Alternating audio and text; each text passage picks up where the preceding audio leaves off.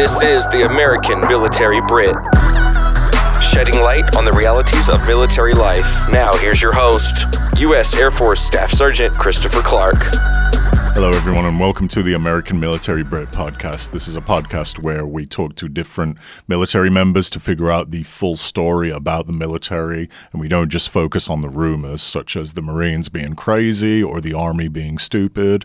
We actually figure out from the people themselves what the story is with the military. So I hope you enjoy this podcast that we have for you today. Hey, how's everybody doing? Welcome to the American Military Brit podcast. So I'm excited about these next few episodes because I'm going to be bringing you guys outtakes from my various podcasts that I did, 10 of them in total. First of all, thank you to the guests because they provided me with a lot of good material, and I want to share that with you guys. So we're going to get into these outtake episodes. So I'm going to go section by section here. So the first section is going to be my intro podcast. In this podcast, I talked about, in this outtake that I'm going to bring you, I talked a lot about basic training and tech school. And in these outtakes, I talked a lot about the details of basic training and tech school. So I just wanted to bring you a little more material on that, to be honest. So let's get into the intro podcast. So you get to listen to me boringly talk about basic training and tech school for a couple of minutes here, so let's get into it. Luckily, I got off crutches in time for week 6, which is Beast Week. So, you had the different weeks. So from week 0 to week 8.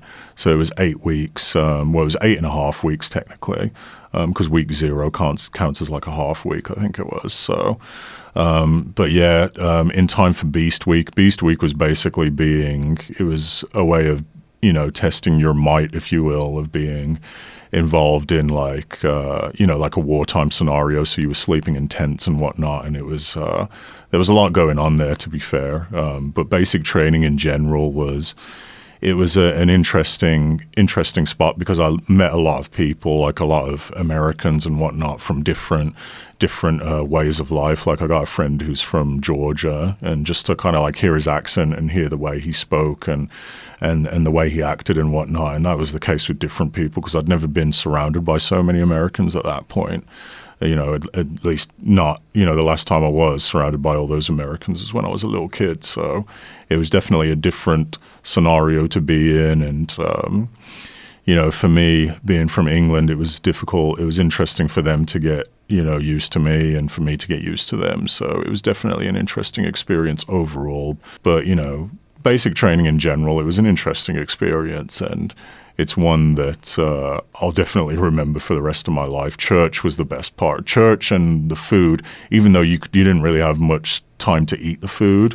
There was this one thing they all had called lick a biscuit, where you literally I'd have like a biscuit, drench it in syrup and just eat it real quick. But it was literally just get in and get out pretty much, which is why, because they literally were like, you have to lick the biscuit and go, but I'd like stuff it down and then quickly leave sort of thing, which most people would do as well. But yeah, we'd go in there and RMTI would be like, lick a biscuit.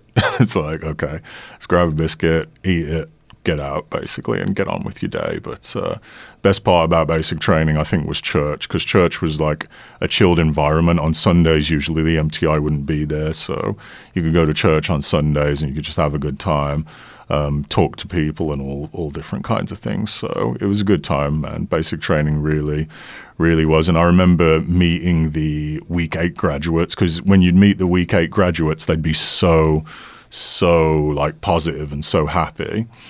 And, to eventually be a week 8 graduate and be kind of, talking to different people who are in like their first weeks and seeing them around and whatnot, because you had it's called EC duty, entry controller duty. And there was a moment where, you'd have the week 8ers come in and like kind of teach you EC duty and whatnot. And we got to do that when we were week 8 as well. So that was awesome, just to meet the first weekers, and they'd be like, oh, what's it like to go through basic training? And it's just funny because they're just, they're little kids and they're only just starting out, and it's just like, it's cute, So, but overall, yeah, it was a great experience, but it's not I don't know if it's something I'd want to do again, but it was definitely something that will live in my mind for a very long time. Tech school was a good time in sense of the people that you meet and the weekends and the good times you had, but it was bad because it was really, really stressful trying to learn how to be an intelligence professional. And being intelligence involves a lot of briefing, which, PowerPoint presentations and whatnot. And I didn't even know that when I got there. I remember the first assignment when we got there was to do a presentation on like a certain news story that we got, and all of us kind of looked at each other like, what's going on here? Because we weren't expecting that. It was just kind of one of those things where they surprised us essentially. So it was interesting, but tech school was up and down, to say the least. So we all have reasons why we joined the Air Force, right? I pretty sure I explained my journey and going from obviously just going through education and then not liking that and then going through nothing jobs and then just thinking, you know what, let me just start afresh in the Air Force. And in this next clip, Shaun Peachin, he talks about why he joined and how he went to college, he was delivering pizzas and all that thing. So we all have that journey that we go on, but I think overall you have to look at the Air Force as it's a great place just to get some direction, because when you're in the Air Force, they take care of you. You have kind of all these things that are paid for. You get all these allowances. It was honestly the most money I'd ever made when I joined the Air Force. So I thought it was great. But everybody has their reasons and their journey towards joining. So in this next clip, I talked to Shaun about that. So here it is. I'm curious about why did you join the Air Force? Like specifically, was there a moment that went on where you were like, oh, yeah, I want to join the Air Force, whatever it was, sort of thing? Actually, so my grandparents were in the Air Force. My dad and my stepdad were in the Air Force. So it was like kind of a family thing. But when I was growing up, I said, I'm never going to join the Air Force. It's like, I'll never be in the Air Force. It's like, I'm not going to go to a place where somebody's going to yell at me, tell me what to do, like treat me like crap, because I kind of see, I see what the TV portrays and everything. And so I was like, I'm not going to do it. And then I graduated high school. I was kind of tooling around college at the time, Indiana, middle of nowhere. I was going to get into some computer networking, like computer network business, network administrator, something like that. As computer jobs were all the rage back then, right? So but by the time I would have got out, the career was already saturated. So I was like, well, kind of a loser, just delivering pizza. School is not very fun. I was like, you know what? I think I'm going to join the Air Force, and they should be able to help me kind of figure out, what I want to do. I was like, I want to do a cool job. I want to do like some kind of like intel thing, like James Bond or something. So I was like, so I'm going to do this, and I'm going to try to get control of my life, because at the time it's just like going to the university, drinking, partying or whatever, delivering pizzas on tips, blowing my money, and I didn't have any real direction. So I was like, man, I need some direction. And I was like, I bet the Air Force would give me some direction. So that's where I went. And then 18 years later, here we are. Still here, yeah. I mean, that's one thing that people really have to realize about. I don't want to speak for the whole military, but the Air Force, it's a good place to kind of, like, I relate to that story that you were saying, you're lost in life, you're doing all these, like, nothing jobs. I mean, I wasn't delivering pizza, but I was doing door-to-door charity work, just, like, talking to people, trying to get them to invest in charity and stuff like that. So it's just, like, embarrassing, I'm once again asking you to please donate. Yeah, exactly. It was just bad. And, like, I'm scared of dogs as well, so there'd always be dogs barking at like, not all dogs, but like German Shepherds especially. Like somebody had a German Shepherd once, and I was like, yeah, I'm out of here. But yeah, the point is the Air Force is a good place to get some direction. We all have our dreams when we're younger, right? Like for most of us, or for a lot of us, it's a case of we want to make it in a sport. We want to become rich. Well, that's probably the reason that we're trying to get into the sport. I mean, yeah, obviously there's love for it with some people, but I mean, hey, you get compensated a lot, don't you, if you make it big? So I spoke to Erik, Mr. Lovingood, who I'm sure a lot of people are excited to hear from again. I spoke to him about why he joined the Air Force, and he kind of gets into a story here about how he got into football, or he played football in high school and whatnot, and he got a concussion and he just didn't like the way that felt, so he decided to go elsewhere. And obviously you'll see in the podcast that we had together, his family, some of his family members were in, and you can, hear his entire story on episode 8. But this outtake here, it's a very interesting story, and it's kind of one of those things that people should hear, man, because it explains again a different perspective on somebody's journey of getting into the Air Force. So here is Mr. Lovingood, ladies and gentlemen. How did you get into the military? Like, what made you? Was there a specific moment? Because a lot of us have moments in our life where we're like, you know what? My life sucks. I'm just going to go off and join the military or join the Air Force or whatever. So was there a moment in your life where you felt that or whatever? So when I was in high school, I actually played football. And I was pretty good at it. But I didn't get any looks at by any D1 schools or anything like that. But I did get a couple looks from from different D2 or D3 schools or whatever. But during my one of my last year playing football in high school, I remember I hit this guy going down the sideline. And I had a bad concussion after that, man. Yeah, and I for the next 3 days, when I was being in conversation with people were swaying to me, they were moving, and I remember that night I had went home and I had to put my foot on the ground while I was in bed just to give me my orientation of where I was at, because the room was spinning, man. I had a bad concussion, man. Okay. And so after the season happened, man, my coach came to me and he was like, "Hey, we can put together some stuff if that's what you want to do." And I was like, "Coach, I'm beyond honest with you, man. If I gotta wake up like this every single day just to play football, hey, I'm good, man." I was like, 'cause I was a running back, and I got hit all the time. You know what I mean? And so I knew football. I just kind of let that go. So boot camp or basic training, whatever you want to call it, right? The question or the thought process, at least I've heard from several people, is whether do you prepare for it? Do you not prepare for it?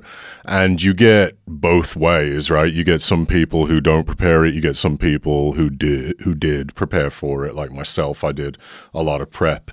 But in this clip, I talked to Aaron about that whole process, because there were, as we both saw, there was people who did prepare, there's people who didn't prepare, and that could be for different reasons. Maybe you were an athlete in school, maybe you weren't, maybe you already had a gym routine, a workout routine, maybe you didn't. So some people, I guess, just came to basic training looking to get in shape. So we talk about that in this next clip, so here it is.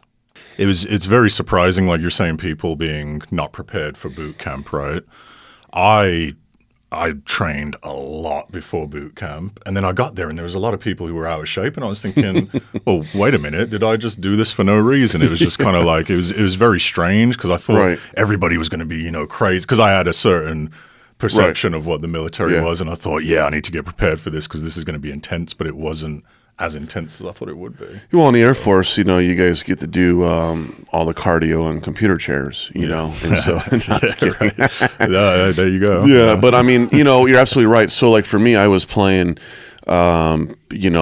sports all through high school, and I was in amazing shape. So, Marine and Army boot camp is really tough, right? And the state Navy's behind it, and I'm not saying the Air Force isn't, but in the Navy, I remember same thing. We had some classmates that were, right at the last age group, 37, to, here I'm 17 years old, a bunch of us, 17, 18, 19, with, middle-aged men. Mm-hmm. 35, 36. Our boot camp commander was 37 years old. And you're absolutely right. He struggled. It was tough. And for all of us young guys and skinny and in great shape, we couldn't wait to go running. We were begging to go out and get some exercise, And so you're right. There's some people that didn't train. I don't think they realized what they got themselves into. Right. And they paid a dear price when they went there, because Navy boot camp is not, it's physical. Like I said, somewhere in between like Air Force and the Navy, the Army, Marines. And, but every day you still got to run a couple miles and marching around on hot asphalt in San Diego. So even as something as simple as marching around, a lot of people struggled with it, high knees.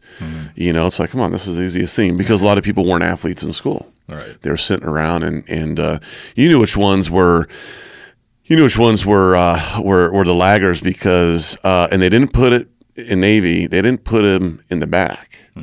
They put them in the front. They put all the hard chargers in the back, to push them. Yeah. They weren't going to let them fall behind. And so, but anyway, we all made it work. And, I liked boot camp.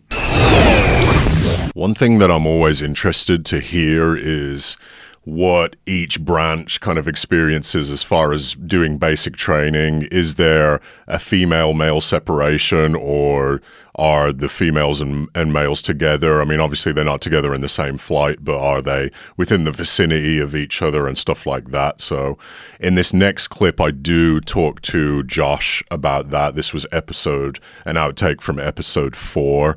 But for example, at the Air Force basic training, we had our female sister flight in the dorm that was right next to us in the same building, but obviously we weren't really supposed to integrate with each other. And in basic training, anytime you got close to a female, you usually got yelled at. Those were the very few times that I did get yelled at. Was you'd be marching through, say, the DFAC or whatever it's called, the chow hall, and you'd get too close to a female and someone would yell at you. But that's besides the point. I mean, this next clip is just Josh talking about in the Marines, kind of the female-male separation and how that whole thing works. So enjoy. How many girls did you guys ever do basic training with females, or was it separated? I don't know. How does that work? So we have East Coast, West Coast. We have Hollywood Marines, and then we have the real Marines. All right. But officers and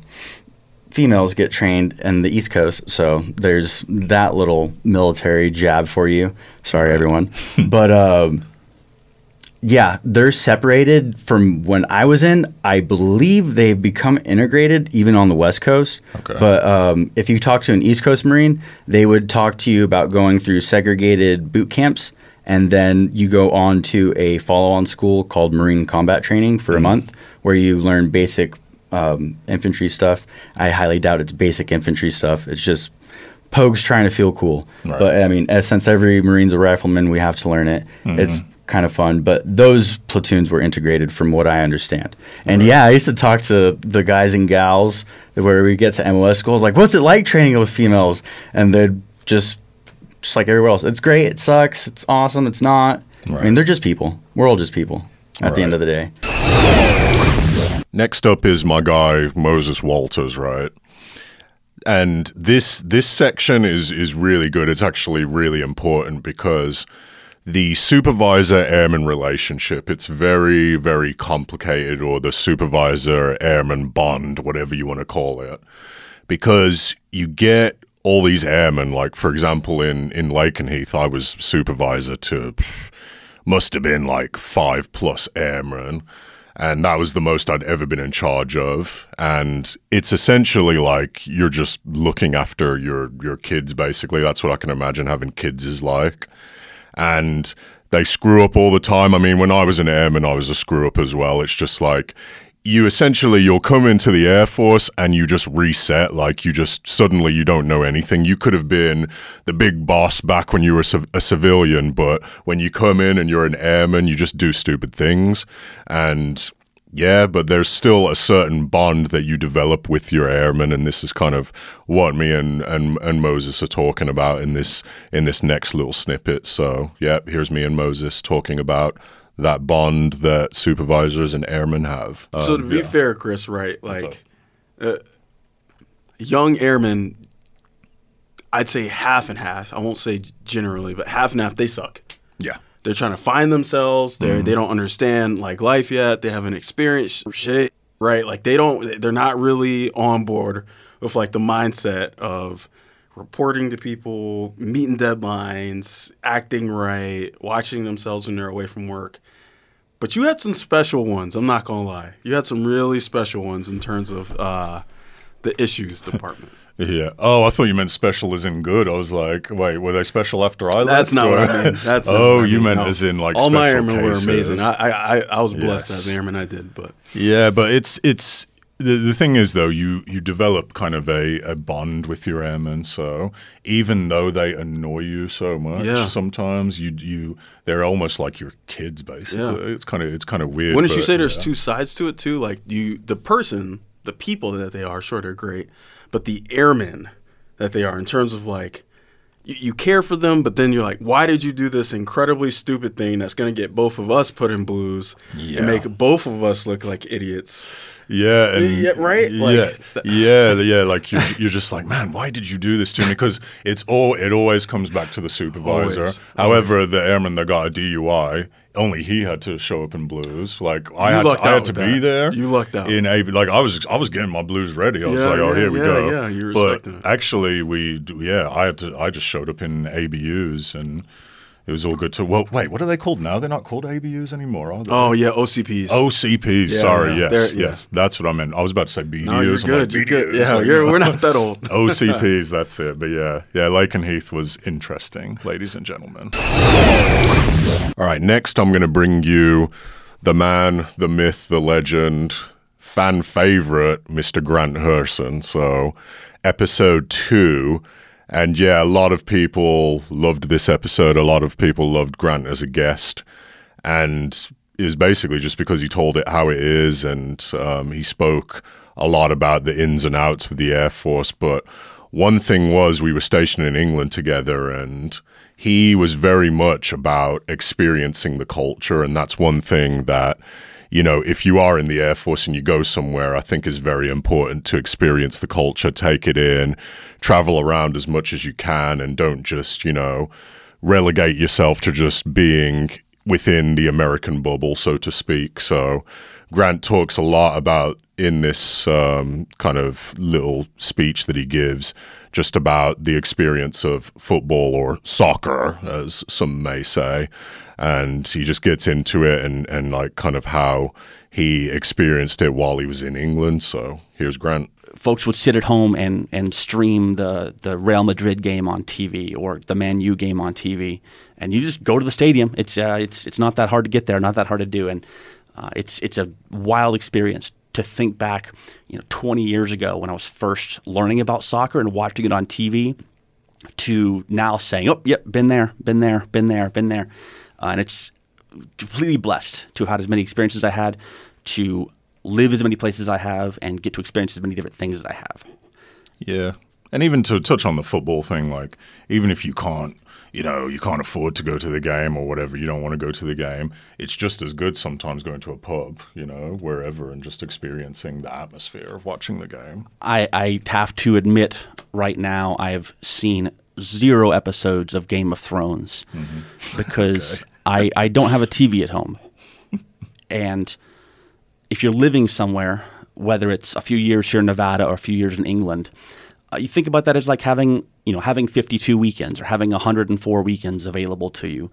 And you got to go out there and make the most of them, right? Mm-hmm. And just to your point, even on a Tuesday night after work, if I wanted to watch the game, I would tell myself, go down to the local pub and get a beer and like chat with the locals, because even some of the craziest stories are just walking from my apartment around the corner to the pub and having something go on, or seeing somebody or meeting somebody interesting at the game, just watching on TV. Yeah, the Game of Thrones reference there. By the way, Game of Thrones is amazing. It is very time consuming. And one day when I'm 70 years old and retired, I will look it up and I'll knock them all out in a few weeks and I'll be up to speed. But no sense in using your weekends while you're young and living somewhere fun. I mean, you're almost at 20 years, when you retire from there, there you go. You can do it, man. It's doable. But anyway, on this podcast, I've tried to have as many different people as possible, but I think overall, one person you can definitely say who's been on this podcast definitely has the most experience, and that's Ross Bryant, right, who was on episode 5. And me and Ross, we met at the MVSC, the Military Veteran Services Center here on UNLV. And a big reason I actually joined UNLV was because of the veteran community and the fact that I was separating from active duty Air Force and going into the reserves. And, knowing that there was a good veteran community here, it was a good place to go to here in Las Vegas at UNLV. And Ross, in his podcast, he talked a lot about his career and kind of how it led him to UNLV. But this little snippet of an outtake from his episode kind of talks about his journey and how he made it here to UNLV and stood up the MVSC that still sits here to this day. So just listen to Ross and his experience and kind of what he talks about as far as going into that role. So I had all these different deployments. During that period, though, because I had 5 years enlisted, my manager was saying, hey, you've had all these commands, you've done all these things very well, you've had all these deployments, but now you have to have a nominal assignment. So I got sent to ROTC to teach cadets how to be future officers at Cal State San Bernardino, and I was selected to be a Ukrainian foreign area officer, where they paid for my master's, and I was supposed to go to language school. That did not pan out, and then what ultimately happened, I can't go back to tanks because I've been out of that assignment. The process to be a foreign area officer was defunded, and then all of a sudden, Armor Branch, they called me and said, hey, we have a interesting opportunity for you, but it's sort of the end of your career. We need someone to go to UNLV and open up a closed ROTC program, and with your experience, you're the guy. But that would be back-to-back ROTC, and so you're never going to make lieutenant colonel if you're okay with that. And I had 4 years to go. So I got to UNLV, stood up a premier program that is here to this day, and that was my last assignment here. And the networking here has resulted in me being at UNLV for 20 years. All right. I was known as the Army guy who stood up the Vet Center. So in all that background, it's been 40-some years of leading people, leading soldiers, leading a team that takes care of vets. I feel blessed to still be doing all those kinds of things. And then the generation that you're part of coming back from Iraq and Afghanistan, the transition challenges that every vet faces, everyone has a different transition challenge. And so being able to help is sort of my own therapy. So my own transition from turning down lieutenant colonel because I got offered lieutenant colonel to go to the Pentagon as my last assignment, didn't want to do it. But being here at UNLV and building a program that takes care of you and your generation of vets is very rewarding because we are approaching our 10-year anniversary. We've had over 3,000 graduates, a 70% graduation rate. A lot of these folks are combat vets with multiple deployments who then come back and have to transition to new careers. Yeah. And we've also helped those who have really been struggling on the other side you hear all the time, trying to combat suicide and different things that have come our way. And so I'm just proud of everything we've been doing. We'll finish on Tamia talking about the UNLV veterans community. So I'm not going to go into this too much because I have spoken about how I came here because of the veteran community and whatnot. But this just, again, expresses further and further just how tight of a crew it is, basically, because Tamia does know, Tamia, Aaron, and Ross, who I've all had on the podcast, they all know each other, and I believe it's the Veterans Alumni Club in which Tamia works for, and they're all kind of just one community, which helps out everybody who's a veteran and whatnot. So This, again, just expresses how good that community is. So here's Tamia. So the Veterans Alumni Club reaches back also. I mean, I love the concept of reaching back, having gone and lived my life and gone and experienced life as it is, and reach back to someone else who's coming through that process. So we reach back to the people who currently are here on campus. You know, we work with Ross Bryan. I know you had him on here before.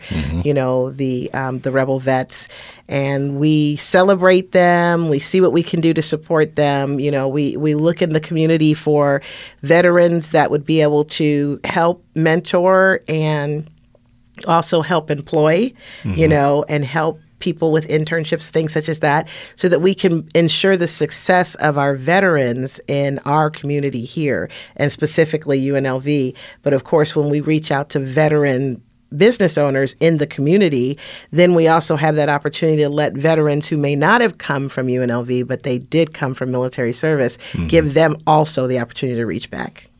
Yeah, and can I just say as well one thing? A big reason I did come to Las Vegas and UNLV, as we were talking about before, was the amount of like veteran support and the fact that there is a good veteran community around here. Thank you for tuning in to today's episode of the American Military Brit, the Outtakes. We're going to have more outtake episodes coming, so be sure to tune in and listen to all the different things that I unfortunately had to cut out of the different podcasts. So tune in for that to hear some more great content. So thank you for listening, and goodbye for now.